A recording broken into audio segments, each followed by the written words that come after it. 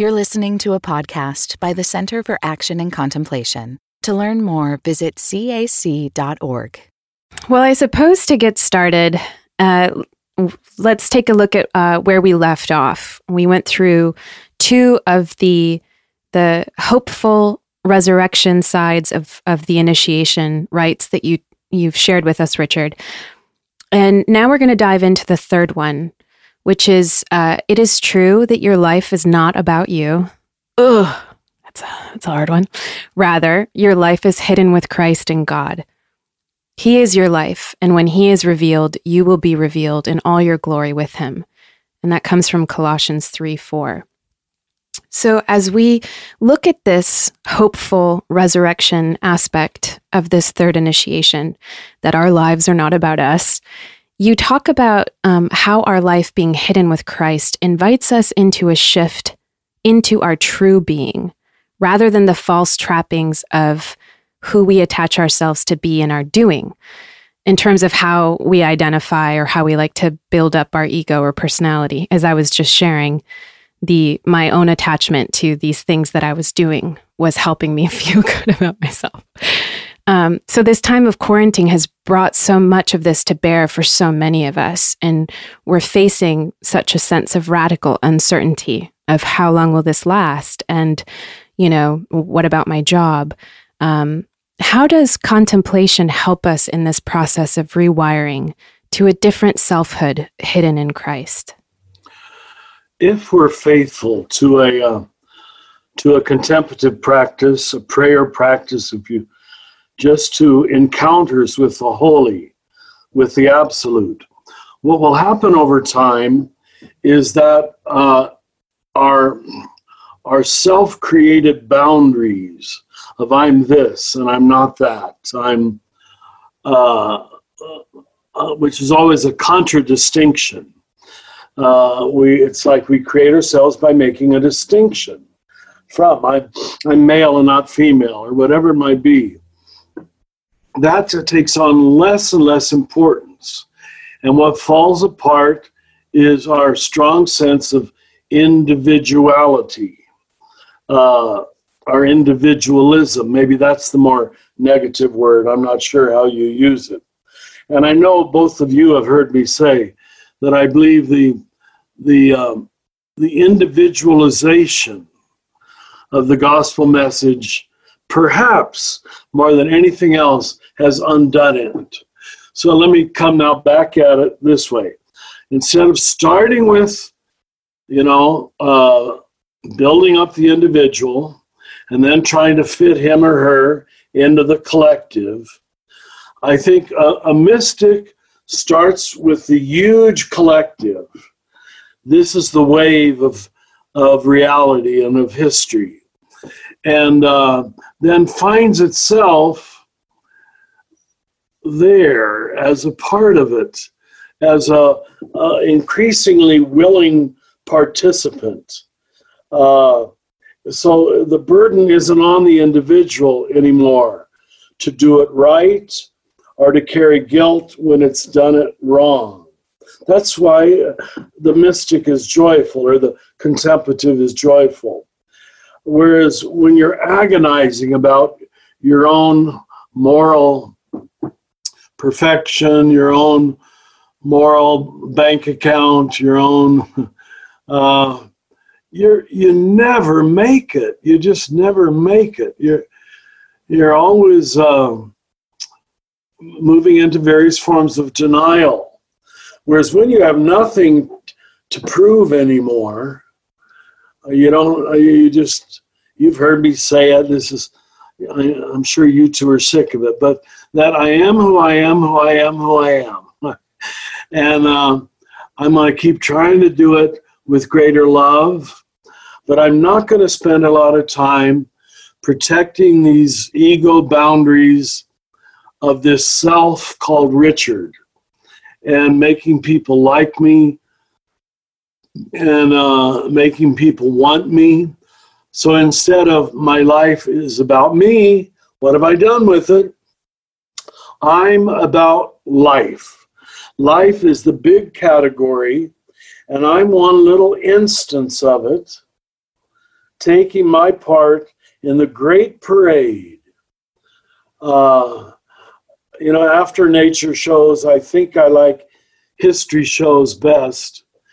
And every time you see one, you recognize all those people are gone. And now that's going to get us into the next one, I guess. They're all gone. And where did they go? Well, my understanding is they re-entered the body of Christ as one little finger, if you want to, materialize it, not the whole body. None of us are the whole body. And that's what Paul was trying to say. The eye cannot say to the foot, I do not need you. No, I need your gifts and you need my gifts. And that's a collective view of reality. And I think initiation frees you to not need to build up the individual self.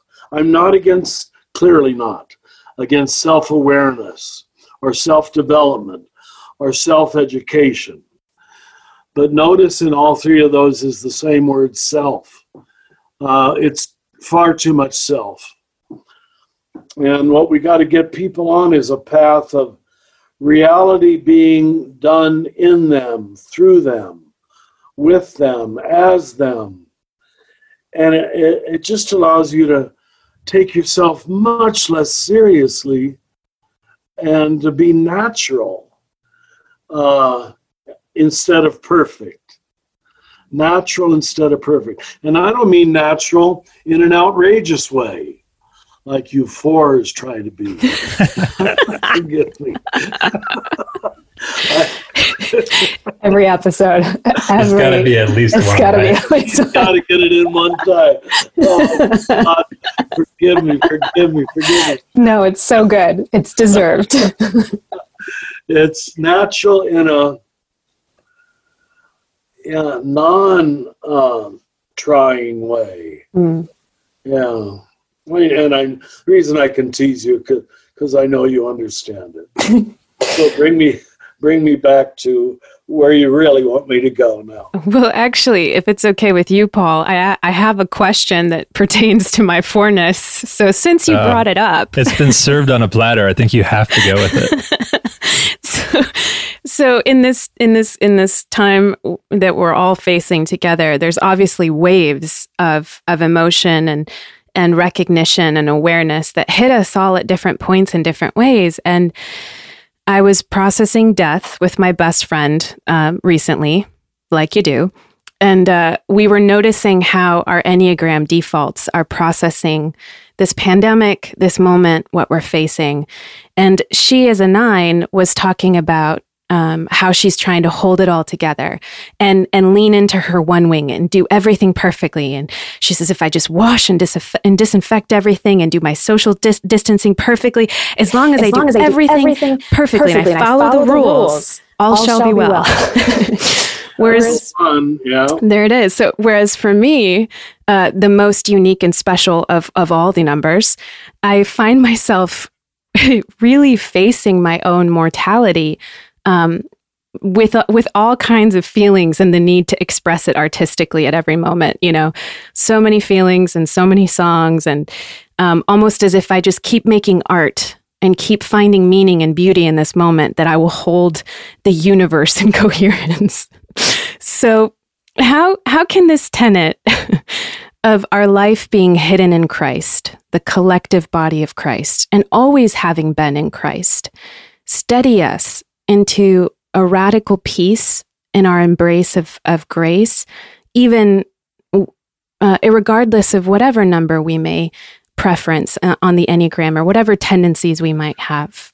Who we are at the deepest, most objective level is who we are in the mind of God. Now, God doesn't have a mind, but remember, all spiritual language is metaphor. That's the best we can do. So we have to say, in the mind of God, there came together a complex of choices, realizations, desires that became Paul, that became Bree, that became Richard. And all God wants is for that to become who it already is. It exists in the mind of God. And according to many of our greatest mystics, like John of the Cross, and Duns Scotus, everyone is a different representation of the eternal Christ. And if Christ is infinite and eternal, that isn't an unreasonable idea. There's enough space for you to reflect a bit and me to reflect a bit. And what is wonderful is when we are given the eyes to see that in other people, that, you know, she is this. She doesn't need to be that. As a one, it makes me so much less judgmental, so much easier to accept and smile at human vagaries and eccentricities from my vantage point. That's all they ever are from my vantage point. So I thought Paul used a very clever phrase there, hidden with Christ. It isn't obvious. You have to look for it. You have to want to honor it and love it. And once you can, you see it. Once you're willing to say, that's Christ, that woman who otherwise would turn me off. She's just a different aspect of Christ. And we all are. But it's hidden. It isn't given to the eyes that don't seek or don't desire or don't want and don't pray. So a lot of people never get there. They put it off till what we call heaven. But you and I can start now with greater or lesser success. I'm not saying you succeed every day with every person, but it'll grow on you. So the body of Christ is the real thing. What Scotus called the first idea in the mind of God was Christ, to create this universal manifesting reality. And everything that we look upon is part of that one manifesting reality that we call the body of God or the body of Christ. But it's hidden from our eyes till we go through some filters, I guess, or stages, whatever word you want to use. I've always loved the way that you've defined a Christian as someone who sees Christ everywhere, and how that is our work, is to look for Christ everywhere. And so how do we see the whole in the particular? How do we see the whole of Christ? And, you know, I love the way you're nuancing this in this tenet, and how, you know, some folks have that impulse to try to be the whole of Christ or to be important, and the Christ is offering a place of humility and of enoughness. And in this quarantine, I know there are a lot of us, whether we're parents or those who have lost work, where they feel like they're not doing enough, they're not loving enough, they're not being present enough.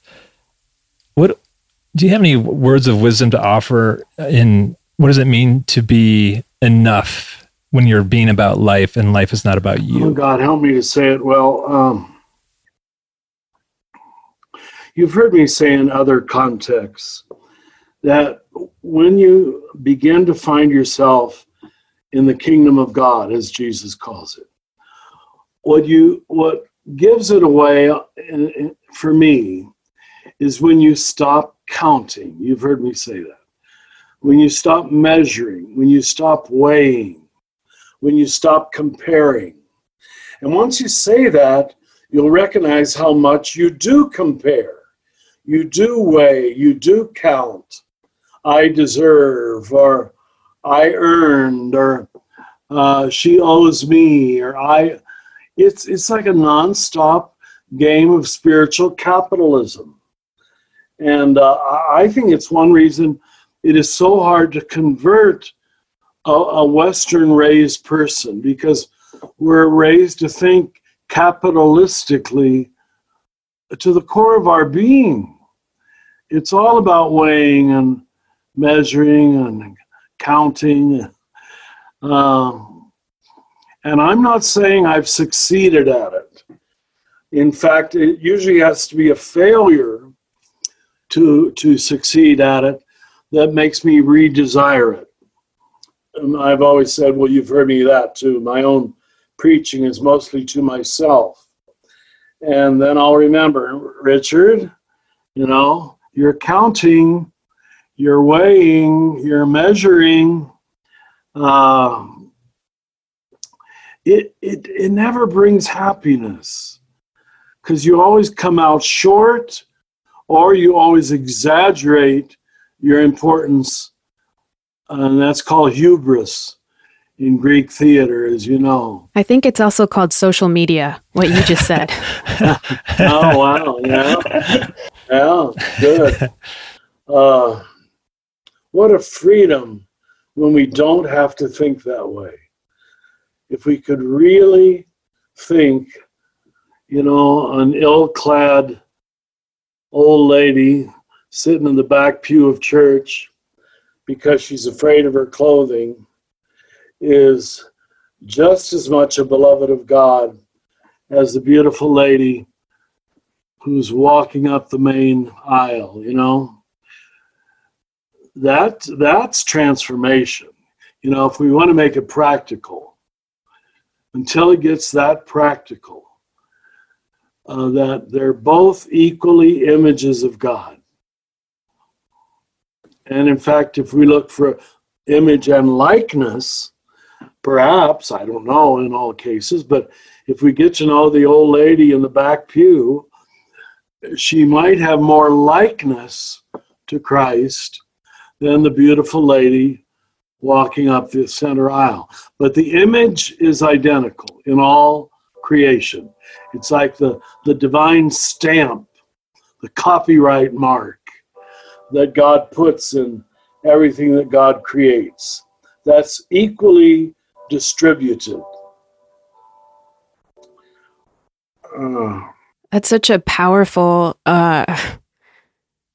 invitation for those of us who are on social media. I mean, I kind of said it jokingly, but not really.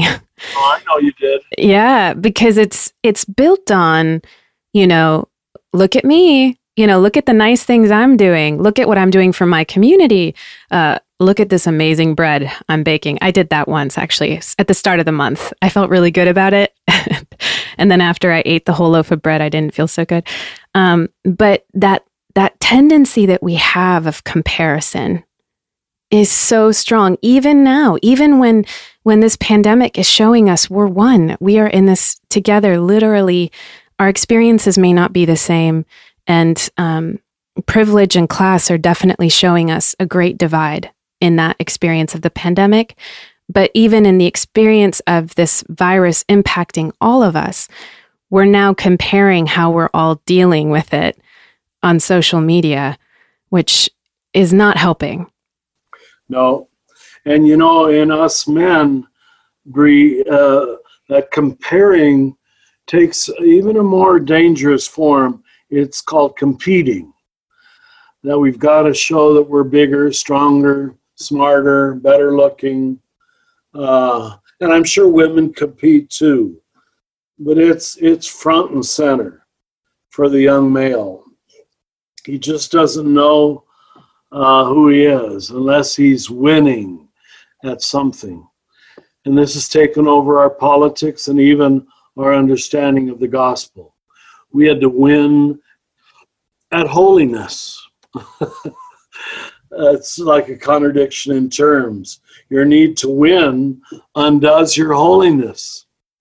You can't connect. You can't be one with everybody else if you need to prove that you're holier than the Presbyterians or your neighbor. And there's nothing more embarrassing than when you catch yourself in your own holiness game and you realize that you're posturing in that way. So we're going to transition here to our fourth redemptive hope, which I'll read here. It is true that you are not in control. For can any of you, for all of your worrying, add a single moment to your span of life? Luke chapter 12, verse 25 to 26. And I've always gravitated to that verse. I think there's something just so poetic and singular about the worry that we all carry with us at times. And worry also feels like kind of one of the treasured pastimes of Western people that have kind of the privilege to worry about the future and think through all those. Is my 401 okay? My 401 okay? Wait, am I saying that? My 401k, is it okay? Clearly, that's a big priority in your life. Yeah, I've got it down. But there's also worries that are not without merit too. We're fully aware, as Bree mentioned earlier, of the inequity at play right now. We're seeing that be revealed even more so. And that each community has their own kind of worries that they're holding tightly and inviting into prayer. Do you have any guidance or examples on how one might how one might surrender during this season of sheltering in place, so that we surrender into that flow of the Spirit, which is, as you say, is that act of surrender is a trust that kind of releases the worries that they're, again, not in my control, but I'm about something bigger, surrendering into that flow of the Spirit. Let me use this as a starting place. I don't know that it's the best. I probably should have said it at the very beginning of these 5 positive messages. But central to the male initiation rite was the sacred wounding of the young male. He had to be wounded. Now that goes against everything we think. And you as parents, my God, you don't want your little boys or girls to be wounded in any way. But this wounding was called the sacred wound. And of course, this takes full frontal truth in the crucified Jesus, that even he seemingly had to be wounded. And it's how he deals with the wound that more or less determines whether he gets it, whether he gets that he's steering the ship, or he can trust that the ship is being steered for him, and that he can trust, that he can allow. Now, here's where I know psychologists are probably turning over. They're saying, you don't have a healthy personality who doesn't take control of their life. And they're right. But they're talking on really a rather low level, if I can say that. Well, a necessary low level. And that's what a first grade teacher, a second grade teacher, a high school teacher. Son, take control of your life. You've got to get the homework in, or whatever it might be. And that's true. But we're talking on the level of the soul. And on the level of the soul, there has to be a realization that I'm a part of a bigger, no, it's not bigness now, it's depth. That there's a part of me that exists at my truest, deepest level, and I have to learn to draw upon it, to rely upon it. And that I don't have to be willful, as Gerald May used to put it, but my job is to learn how to be willing. It was a brilliant play between 2 different words. And I think most cultures teach the male, if he's successful, he has to be willful. He has to ram his way through into on top. And there's a modicum of truth to that for the little boy, or he has no ego boundaries. But once he starts on the spiritual journey, he needs a different sense of control. And he isn't doing it. It is done unto him. Now, until we cross that line, I don't think we're on a spiritual journey. We're on a psychological journey, which is okay. And since I know both of you came from evangelical backgrounds, I want to say, I think early evangelicalism probably taught that better than most progressive Christianity. You'll have to tell me if that's true. But at least I hear evangelicals talk that way. God has a plan for my life. God is in charge here. And they really mean it. Would you agree with me? Yes, although it does get corrupted a bit, because then it becomes the quick answer for everything that's happening in your life. Well, God has a plan. Right. Like all good things, there's the subtleties of the goodness, right, of it, and then also the way it would get manipulated or become a shackle. Yeah. Great. Yeah. And I totally agree with that. But I've just met, and I know you have too, enough sincere, pure-hearted people who really believe that. And I think they should. And the irony is that when you believe that, it's able to happen because you have a willing soul, a surrendered spirit. Let it be done unto me according to your word, like the soul of Mary. Something that didn't make sense logically. It is, all spiritual things are very subtle. There's a good meaning to being in control. There's a bad meaning to being in control. There's a good meaning of power. There's a bad meaning of power. And the way you come to the good is by falling on the bad a lot of times. But we're so afraid of doing it wrong or bad that we're almost afraid to use the language of, at least in your own heart, I know you're in charge here, Lord. I don't need to push the envelope. I'll state my case in this group discussion, and then I'll just back away, And if it's your will, I can trust. I don't need to get angry. I don't need to get pushy. These are beautiful, peaceful people. If you think you're in control, you will become pushy. And not peaceful. So it's to your own advantage, I think. You'll burn out too, because it's interesting to me to notice how trust breeds that kind of radical trust, that divine trust breeds humility and peace, because it's the recognition that it's not all on me. I'm not the one who needs to make this all happen. And it removes that sense of pride that I think creates that stress and worry.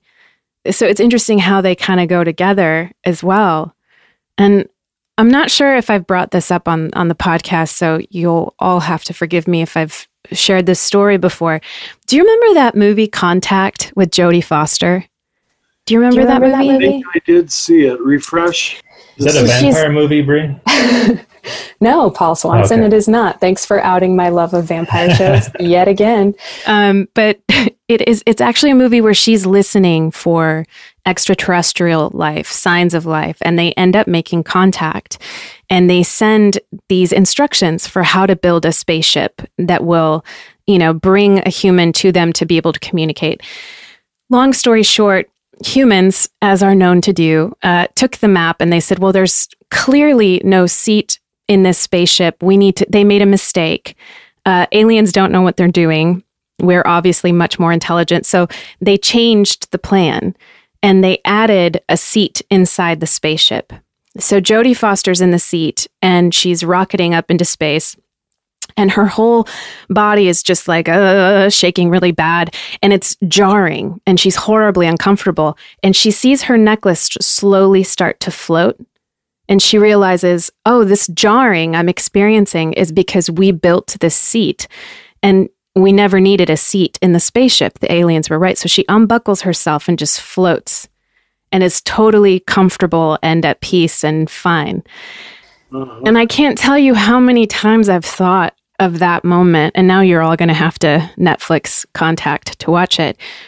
But I've thought about that moment in relation to trust, that moment of divine trust is that recognition that we don't know everything, and that oftentimes our worry is this self-imposed seat in a spaceship that didn't need to be there in the first place, that's making it more difficult for us.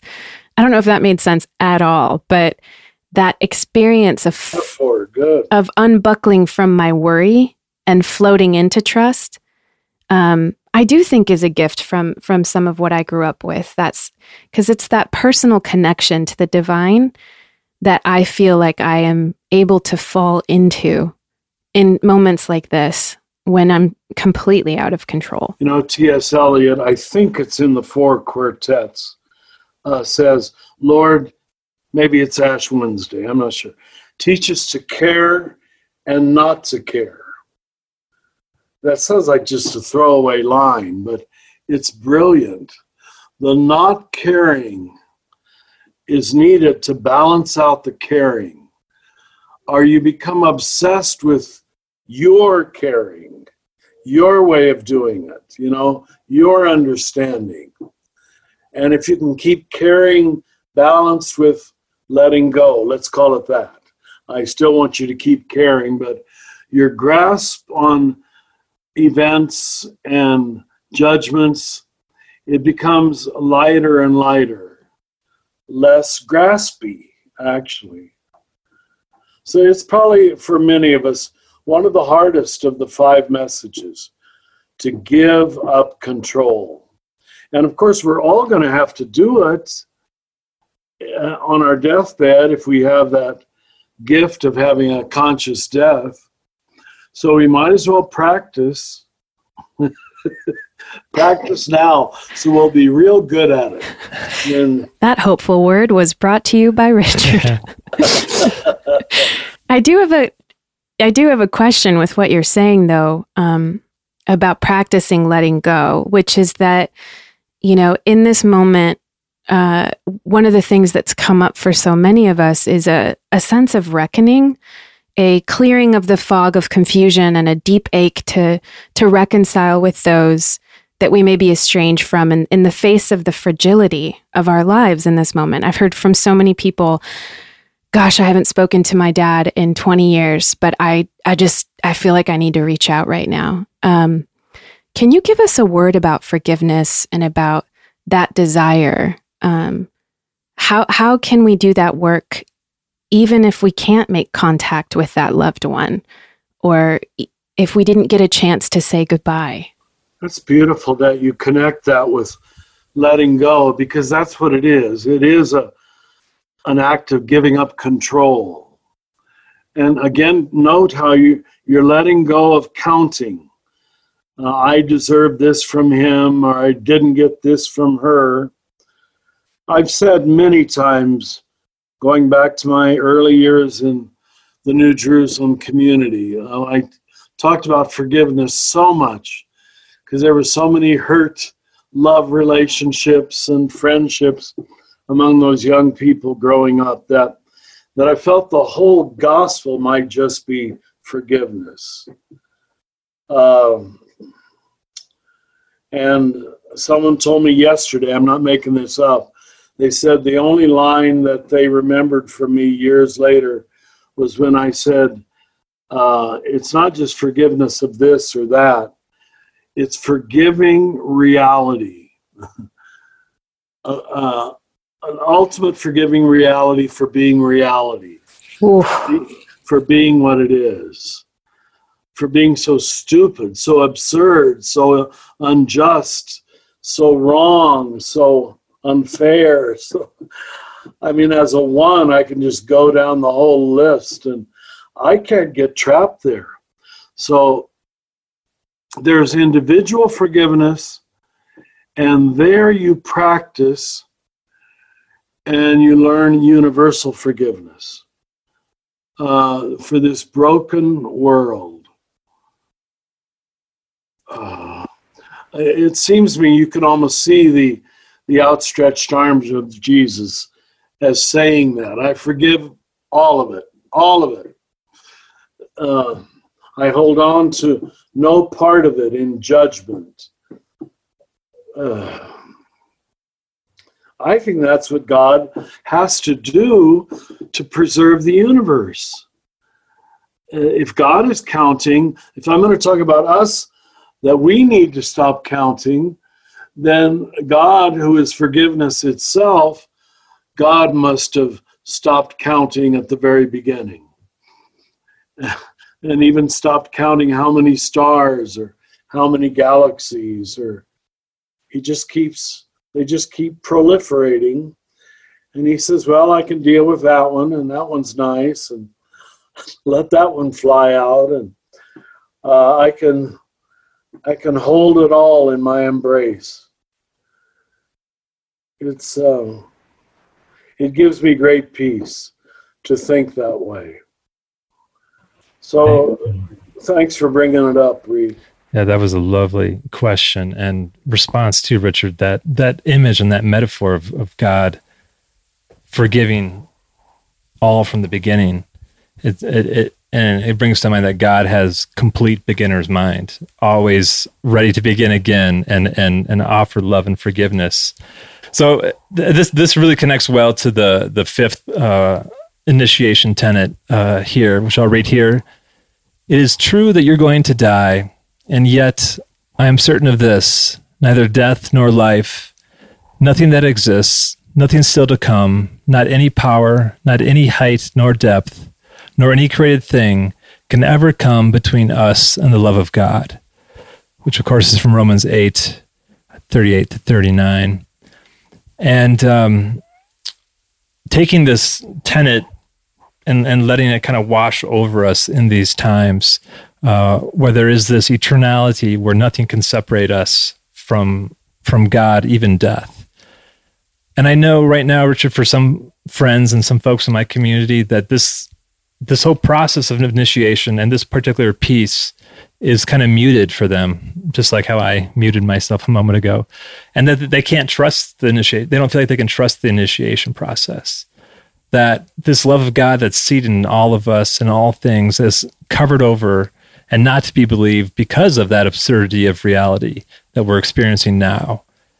So if you ever feel this way, if you're counseling someone who's kind of in that season of this sense of the eternality of the love of God being muted, what would you offer as a consolation as they sit in their own quarantine and pandemic, trying to let this initiation process take hold of them, but there's still that fear of what we've been previously talking about surrender and trust? It was apparently the heart of the initiation experience, making the young boy who thinks he's untouchable, eternal, indestructible, and God gives the young person, girl too, that sense that they're going to be around forever.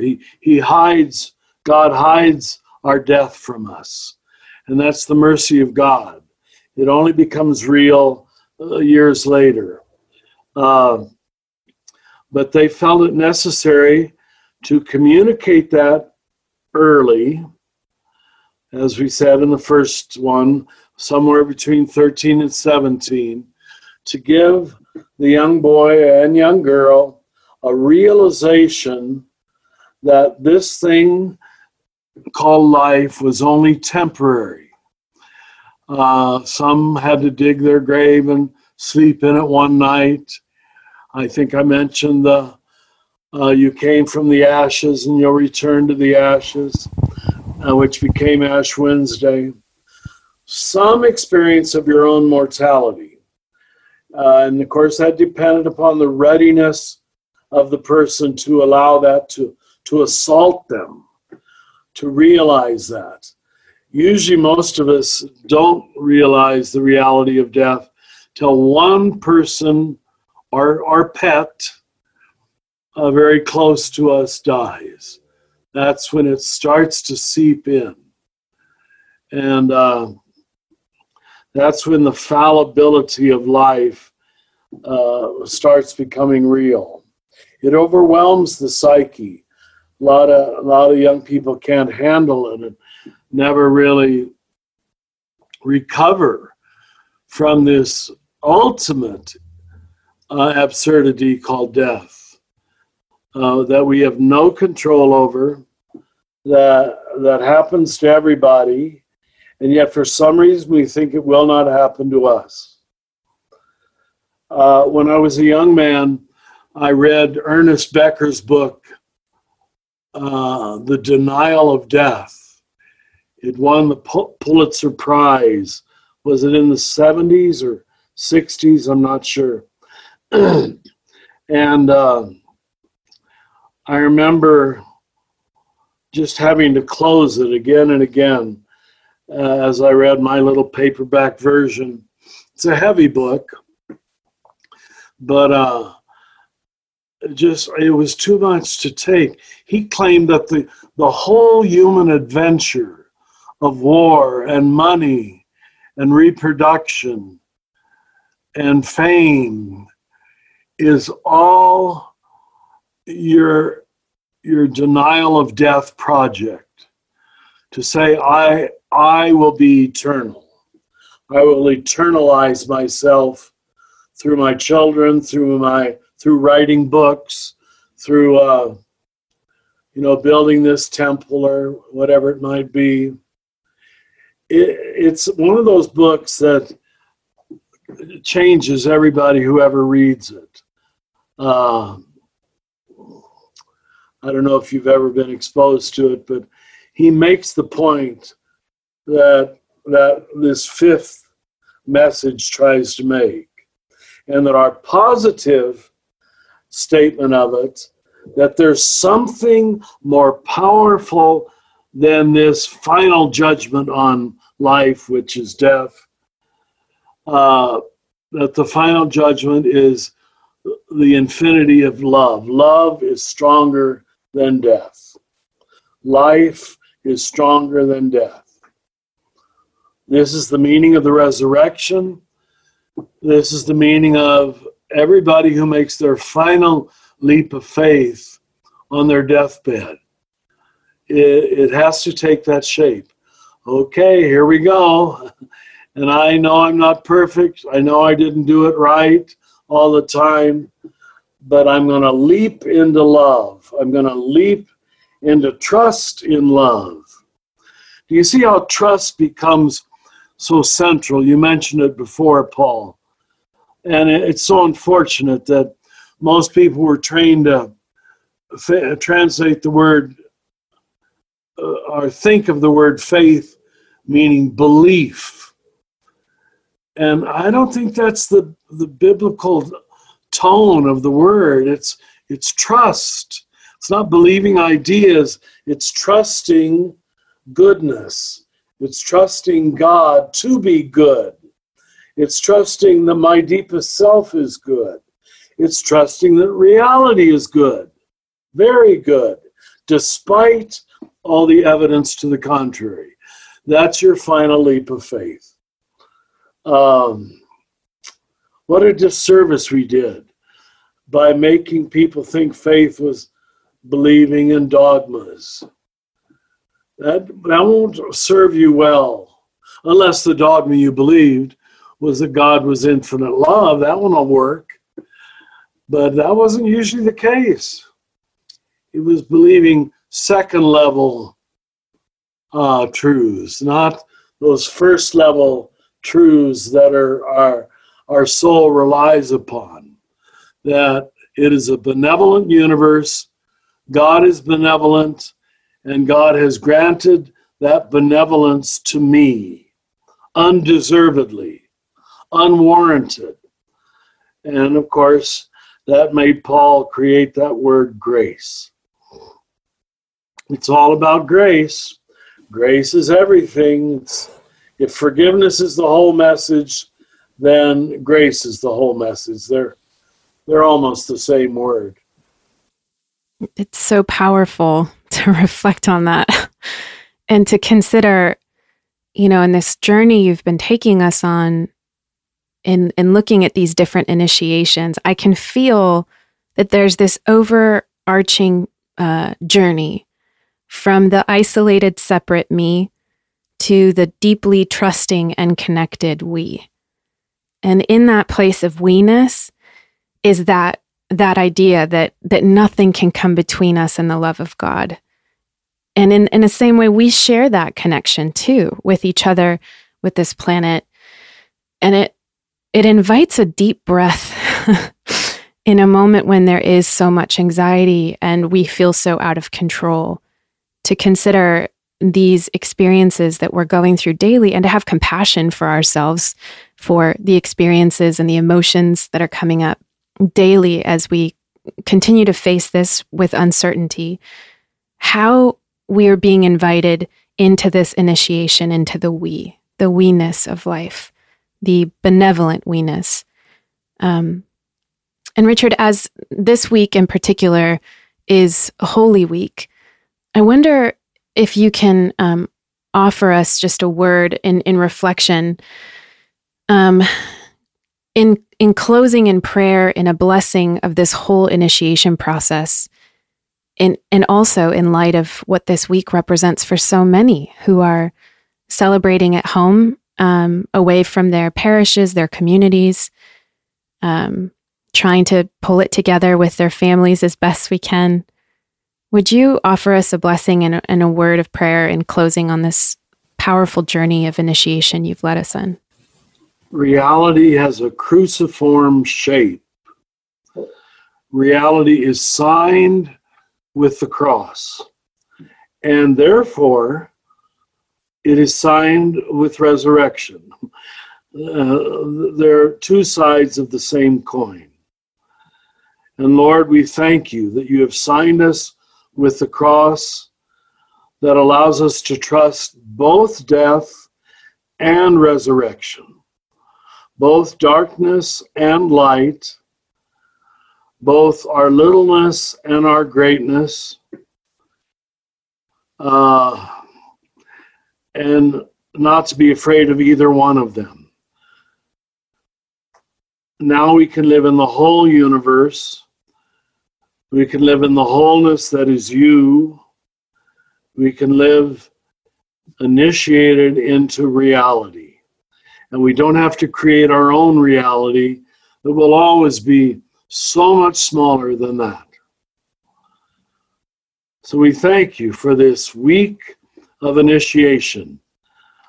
On this, I don't know when you'll hear this, but we're recording it on Holy Thursday.